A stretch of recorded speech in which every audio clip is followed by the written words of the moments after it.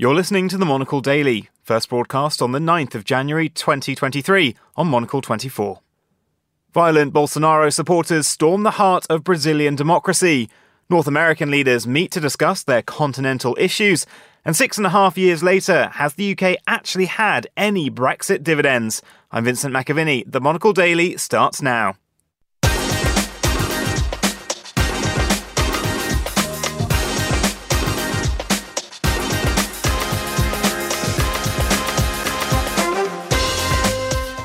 Hello and welcome to the Monocle Daily, coming to you from our studios here at Midori House in London. I'm Vincent McAviney. Joining me today in the studio are Julie Norman, lecturer in politics and international relations and co-director of the Centre of US Politics at UCL, and by Quentin Peel, associate fellow for the Europe programme at Chatham House.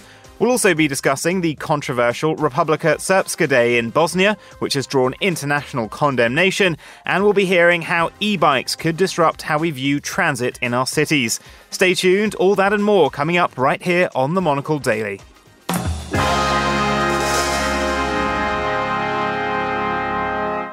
Well, this is the Monocle Daily, and I'm Vincent McAviney. Julie Norman and Quentin Peel, thank you very much for joining us today. We're 9 days into 2023 now. It's the first full week of the year. Any signs it's going to be a better one, do you think, so far?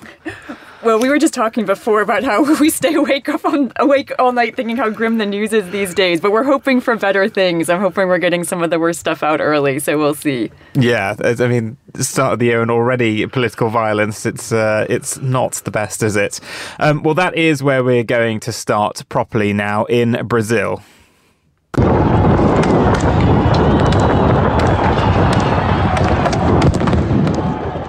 Well, on Sunday, thousands of former President Jair Bolsonaro's supporters stormed government buildings housing the Supreme Court, Congress and President's residence in Brasilia. Security forces have so far detained 1,200 rioters who believe the election was stolen. Where have we heard that one before?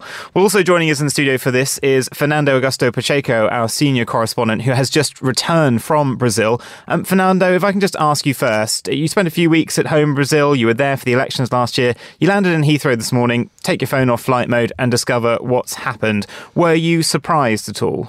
Well, not 100% surprised. Of course, it's still shocking to see the Congress of your country being invaded. But there was an expectation that this would happen at some point. I was in Brasilia, actually, late December.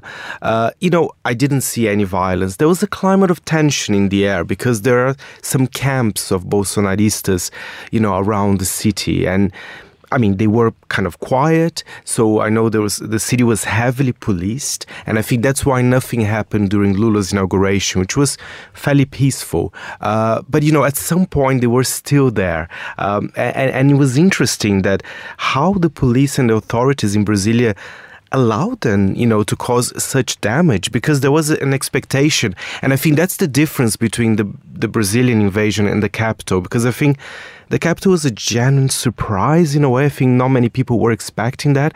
And in Brazil, I think since Lula won, everybody knew that something would happen. And it happened on the 8th of January. So why do you think this happened now? Was it because maybe the security was scaled down a bit because they thought, well, the inauguration has happened?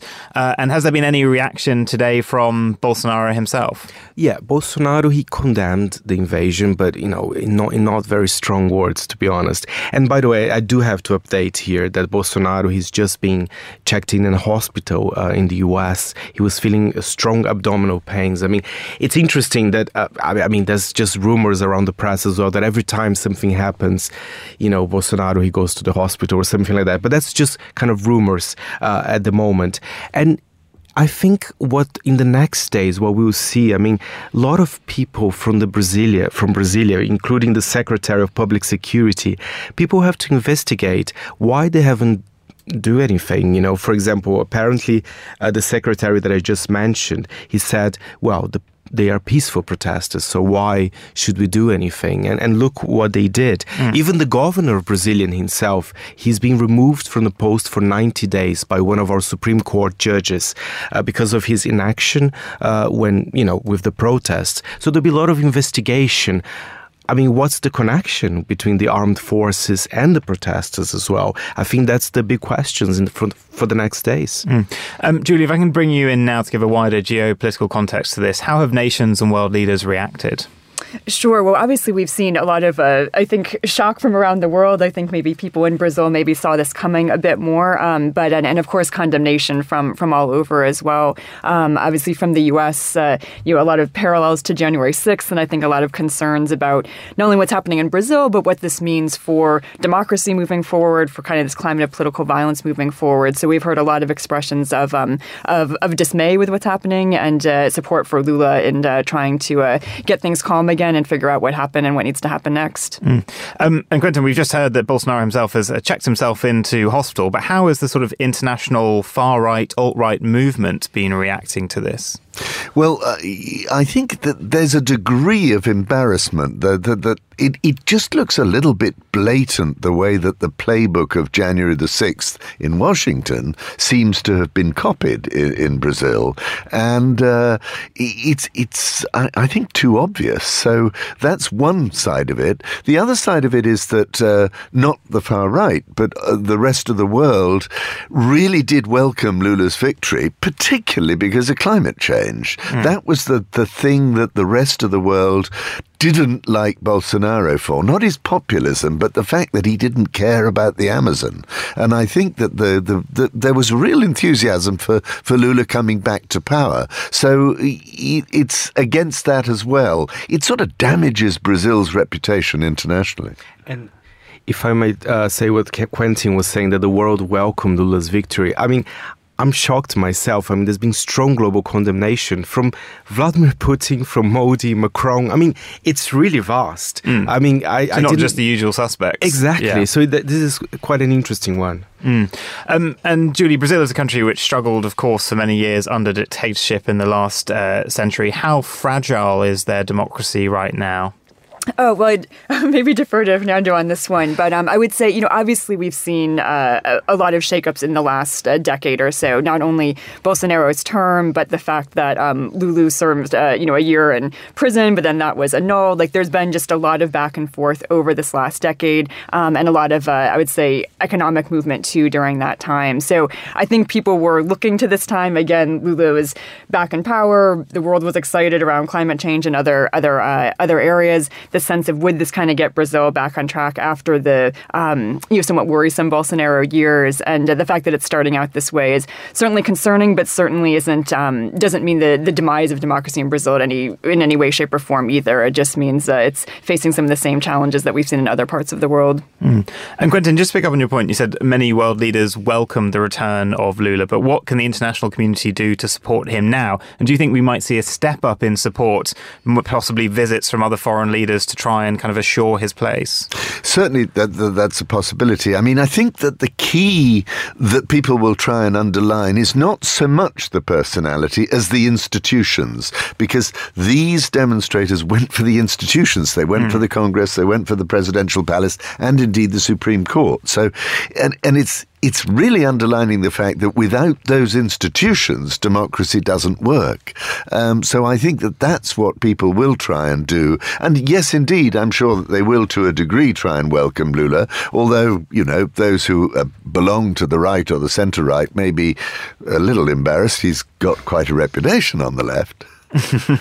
And Fernando, if I can just come back to you. There are obvious parallels we mentioned with January the 6th, the attack on the Capitol. But what was it like to kind of watch this full frontal assault on democracy in your country? And just the general mood in Brazil. I mean, it's been quite a tumultuous time with the passing of Pelé, for instance, as well. There can be a kind of, thinking even of the UK last year, political turmoil and the Queen passing, there can be a very strange kind of vibe in the air, and it kind of creates a tension. It really saddens me, because actually the inauguration of Lula, I think, was fairly successful.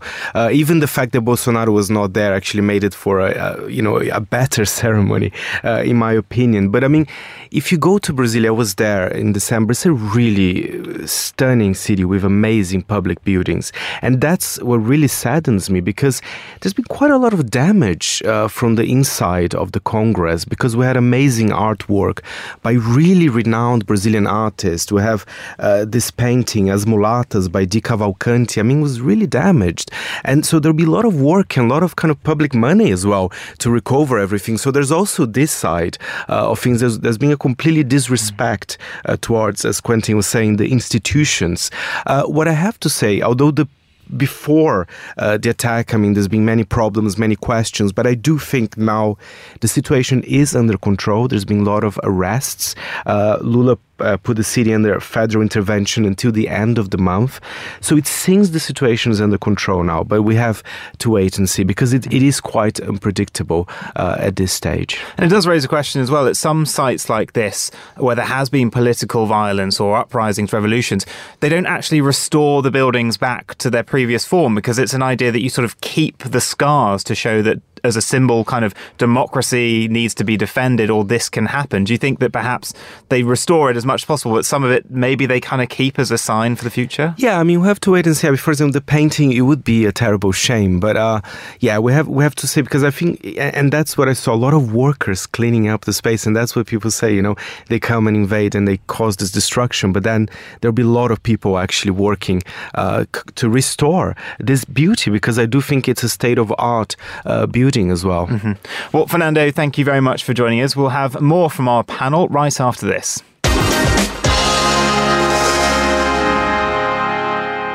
Well, turning our attention to North America now, the leaders of the US, Canada and Mexico are meeting in Mexico for a 2-day summit.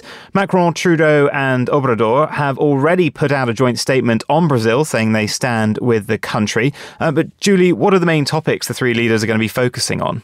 Yeah, so there's a number of things on the agenda, and some that have, I think, been in the headlines even in the week leading up to this summit have, of course, been migration on the southern border between the US and Mexico, and also drug trafficking. But I think what will really take center stage is economic issues and the trade relations between these three countries, especially as the U.S. in particular looks to kind of move their supply chains away from China. They're looking to reorient those again in North America, most likely in Mexico. There's a lot of possibility for increased trade revenue from Mexico. It would help the U.S. a lot, and by association Canada a lot as well. So I think we're going to see most of the conversations there, even though, of course, migration and some of these other more social issues will also be on the background.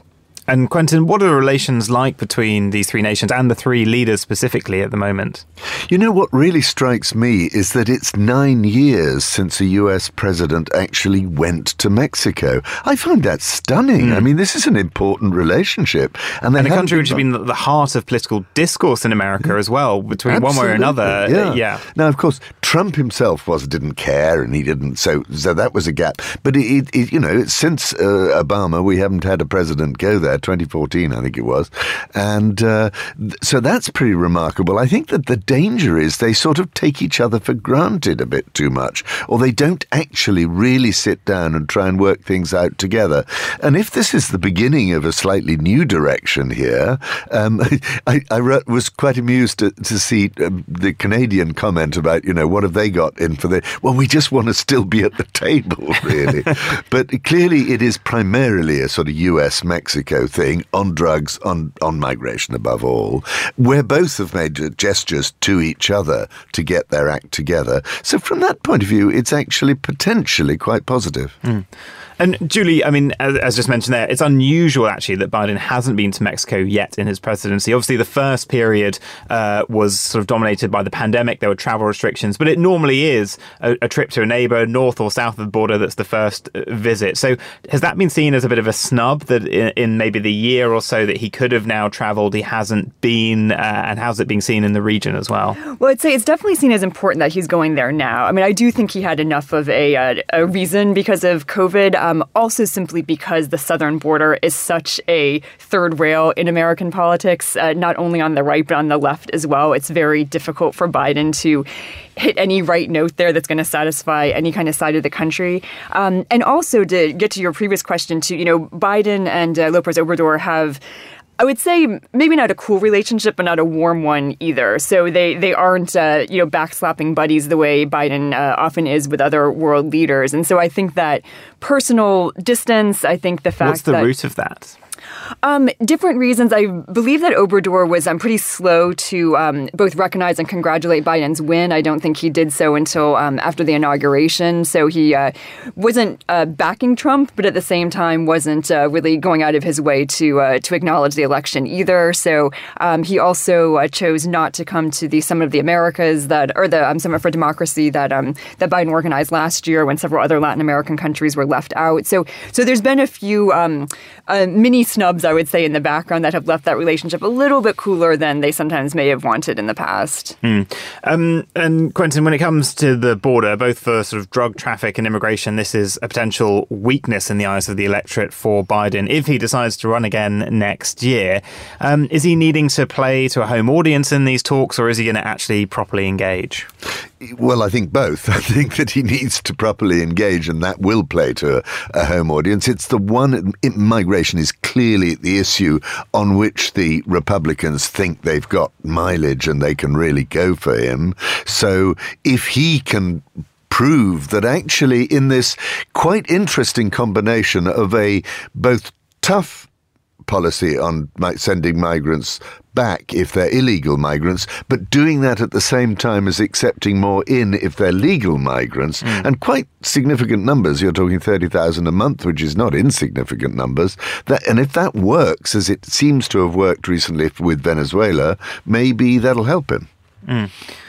And, watching these kind of summits, the personal relationships can be important. Looking north of the border, I mean, Trudeau and Biden, there's not much between them, is there? But where are the kind of rubs when it comes to trade? Yeah, so there's always some concerns there. I think Canada is the fourth largest trading partner for the U.S. And some of the America First kind of priorities for Biden have rubbed both neighbors the wrong way. Even some of the more recent legislation that even Europe has kind of bristled at around electric vehicles, things that will give extra kind of boosts to U.S. producers. Some of these are things that both Canada and Mexico are saying, like, hey, wait a minute, if we're going to have this, continental trade pact, we can't have protectionism going on in the continent. And of course, they each have their different items. But for the U.S. right now, energy and EVs is where some of that is rubbing right now. And it will be fascinating to see, as you mentioned, there, supply chains being moved out of China. I think Dell the other day came out and said they didn't want any of their chips made in China anymore. Apple looking at setting up shop in India. You think some of that industry actually could go to Mexico and South America if you kind of shift that industry there? It is going already. I mean, there's been an extraordinary surge in trade with Mexico just in recent times. So that's another positive aspect to making the relationship work better, if they can make it work better at a personal level.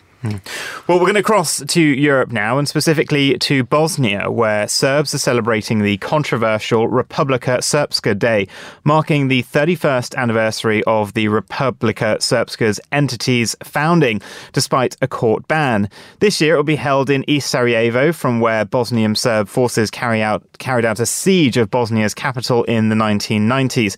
Joining us is our Balkans correspondent, Guy Delorney. Guy, what does this day involve exactly? Well, it's involved a parade as being the main thing that people have been watching today. Every time we have this celebration, we see the Republika Srpska authorities put on, in essence, a show of force. So today we had, the Special Forces police toting their rifles, walking down the streets of East Sarajevo. There were also some less welcome people there, including a couple of dozen members of the Night Wolves motorbike club, who are well known for their connections to Vladimir Putin, for example. So that's the sort of thing we've been seeing. Now, it's worth saying that, of course, Special Forces police in Republika Srpska are perfectly legitimate, but it's the sensitivities we're talking about here. When you're holding this event in East Sarajevo, which is the first time it's being held there this year, you are, in essence, triggering people's memories of that siege of Sarajevo.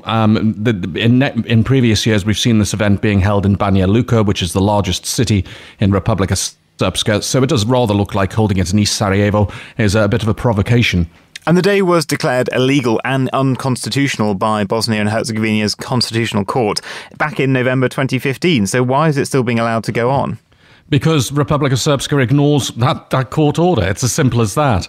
And you've had everybody from the International High Representative Christian Schmidt through to the embassies of the United States, United Kingdom and the European Union, and indeed the European Union's High Representative for Foreign Policy, all condemning Republika Srpska for going ahead with this celebration despite the ban by the Constitutional Court.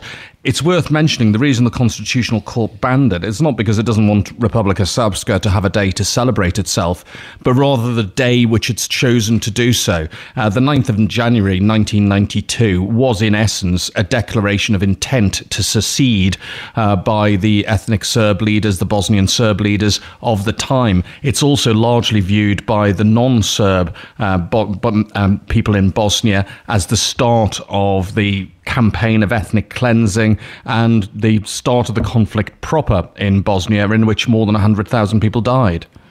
And the leadership of Republika Srpska continues to glorify convicted war criminals.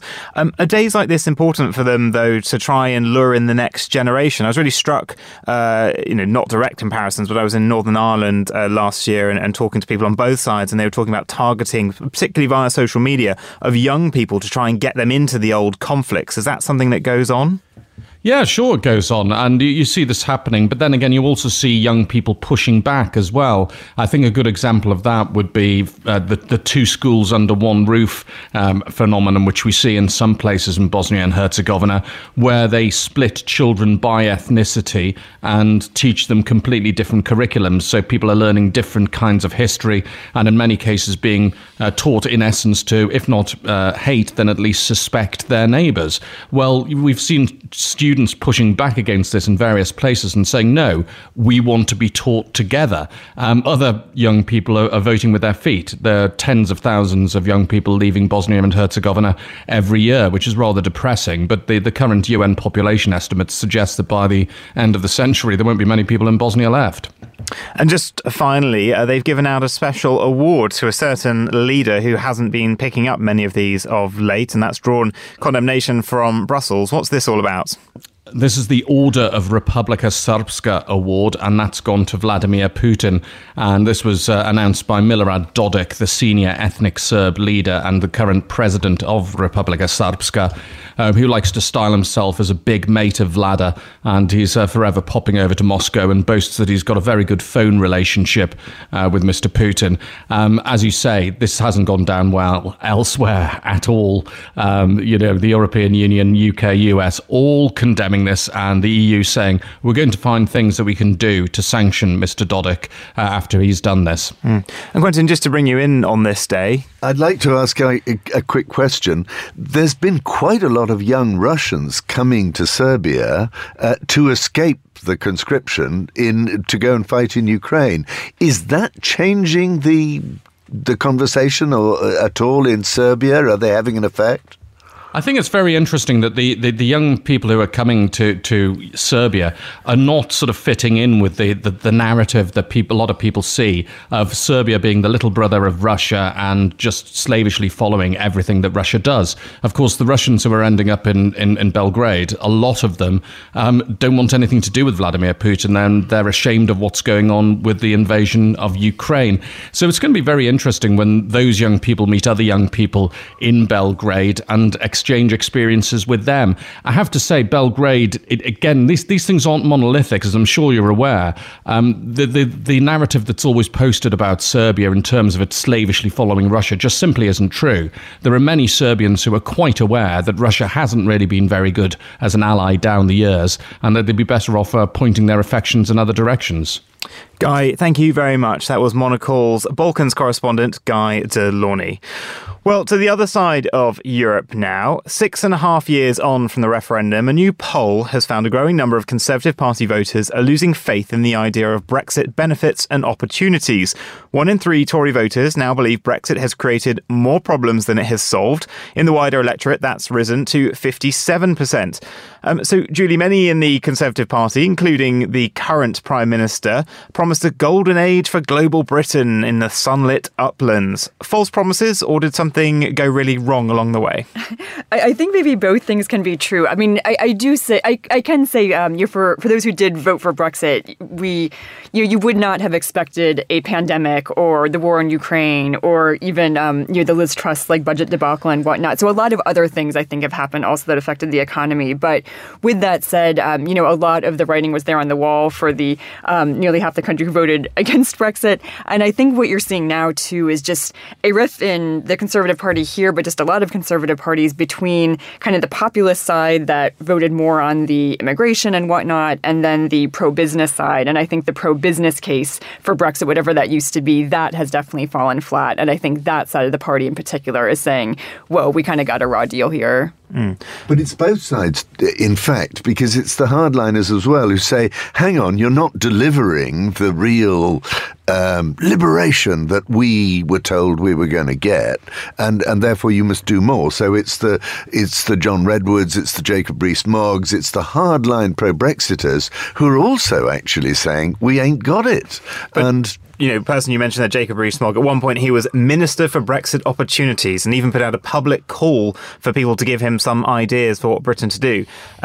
Have there actually been any discovered opportunities that we didn't have in May 2016? These people were actually in government, the hard Brexiteers under Boris Johnson, some of them under Liz Truss, some still now under Rishi Sunak. So if they're not delivering, isn't it their fault? Very thin pickings. It's absolutely true. What did they get on fisheries? What did they get on agriculture? What did they get on migration? I mean, immigration is now higher than it was.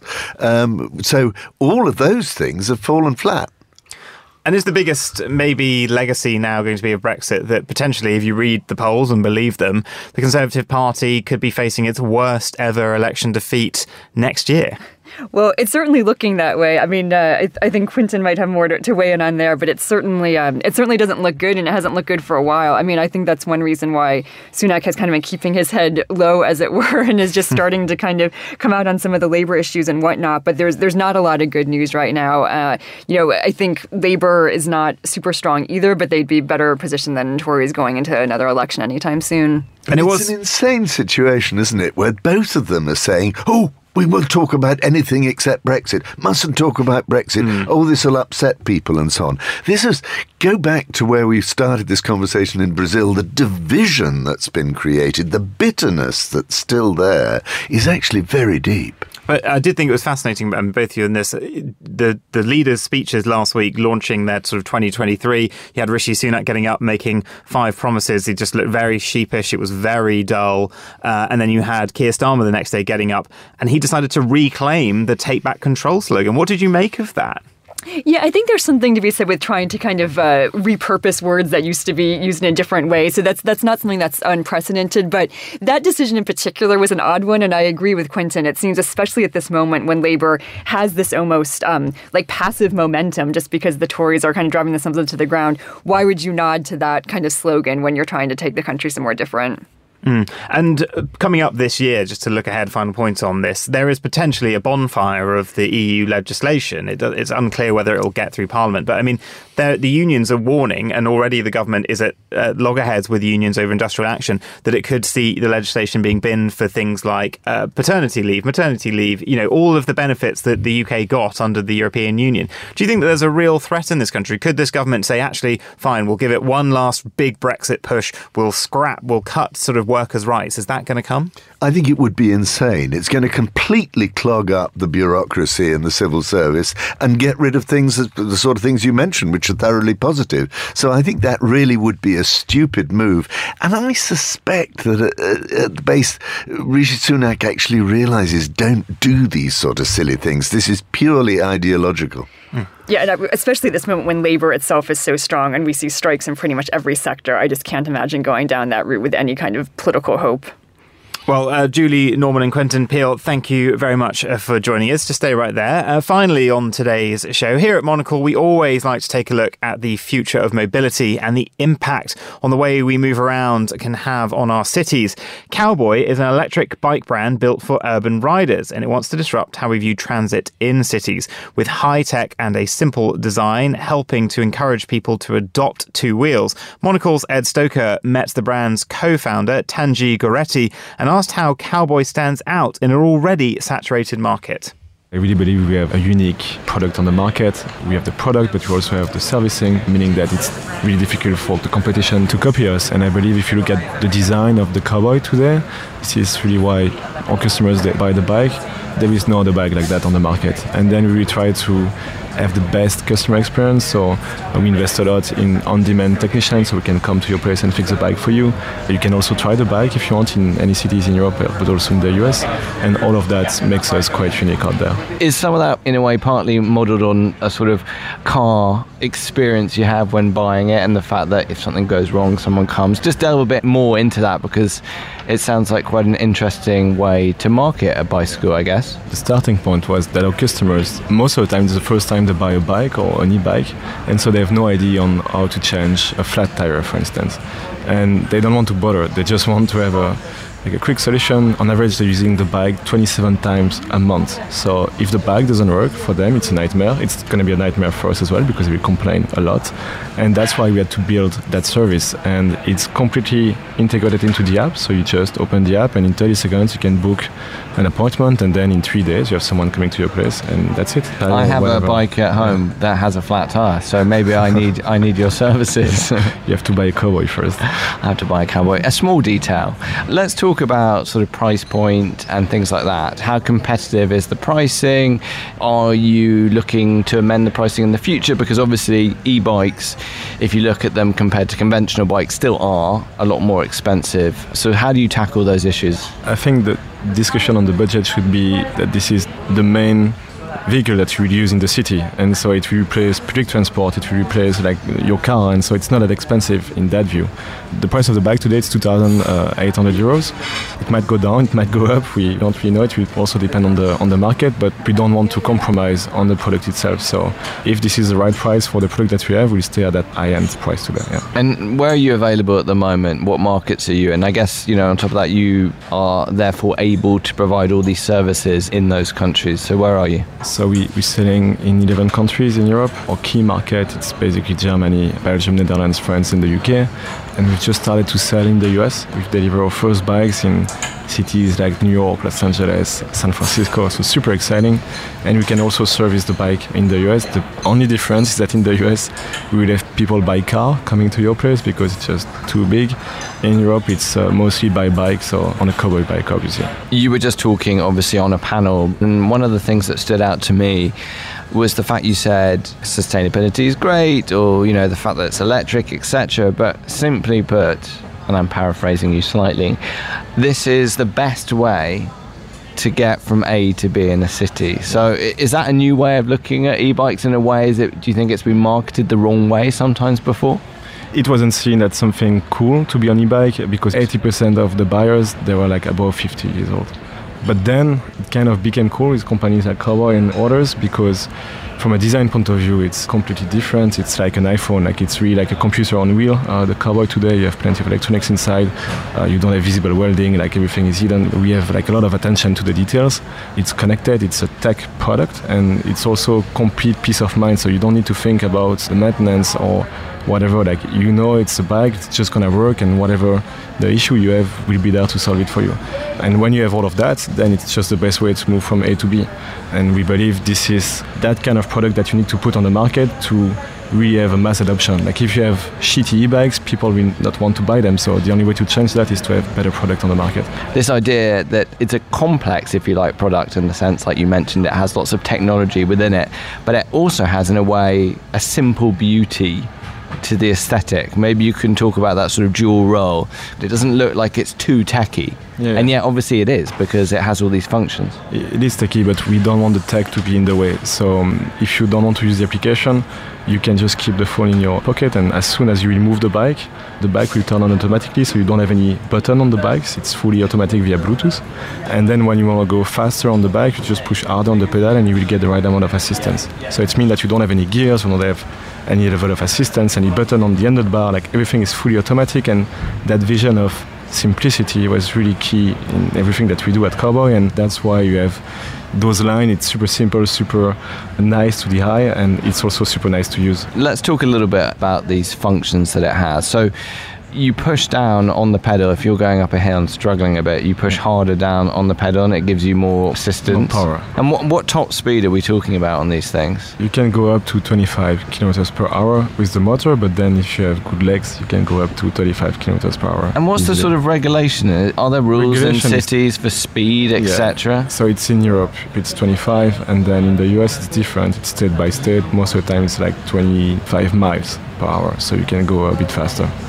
I also heard you talking about another function, which is this sort of anti-theft mechanism that's obviously super interesting, because you have these bikes that are worth money that are in cities around Europe and obviously are at risk of being stolen. So tell me about how you built this system into the bike and how it works. When we started Cowboy, it was really the number one fear of all our customers, and so we wanted to have a system to really make sure that you couldn't steal the bike. And that's why you don't have any button on the bike. Today, if you steal a Cowboy, you can't turn the bike on, so you can't resell it. It's useless. On top of that, if you steal it, you will have the cops coming to your place in just 24 hours. And on top of that, we also have a theft insurance. So if you don't recover the bike in the next 2 weeks, we'll just ship you a new bike. That's the end of the story. Txandji Gueretti there, speaking to Ed Stocker. And that's all for this edition of the Monocle Daily. A big thanks to all my guests today, Fernando Augusto Pacheco, Julie Norman, Quentin Peel and Guy Delaunay. Today's show was produced by Lillian Fawcett and researched by Andre Nikolai Panmintoan. Our sound engineer was Callum McLean, with editing assistance from Carlotta Rebello. I'm Vincent McAviney here in London. The Monocle Daily is back at the same time tomorrow. Goodbye and thanks for listening.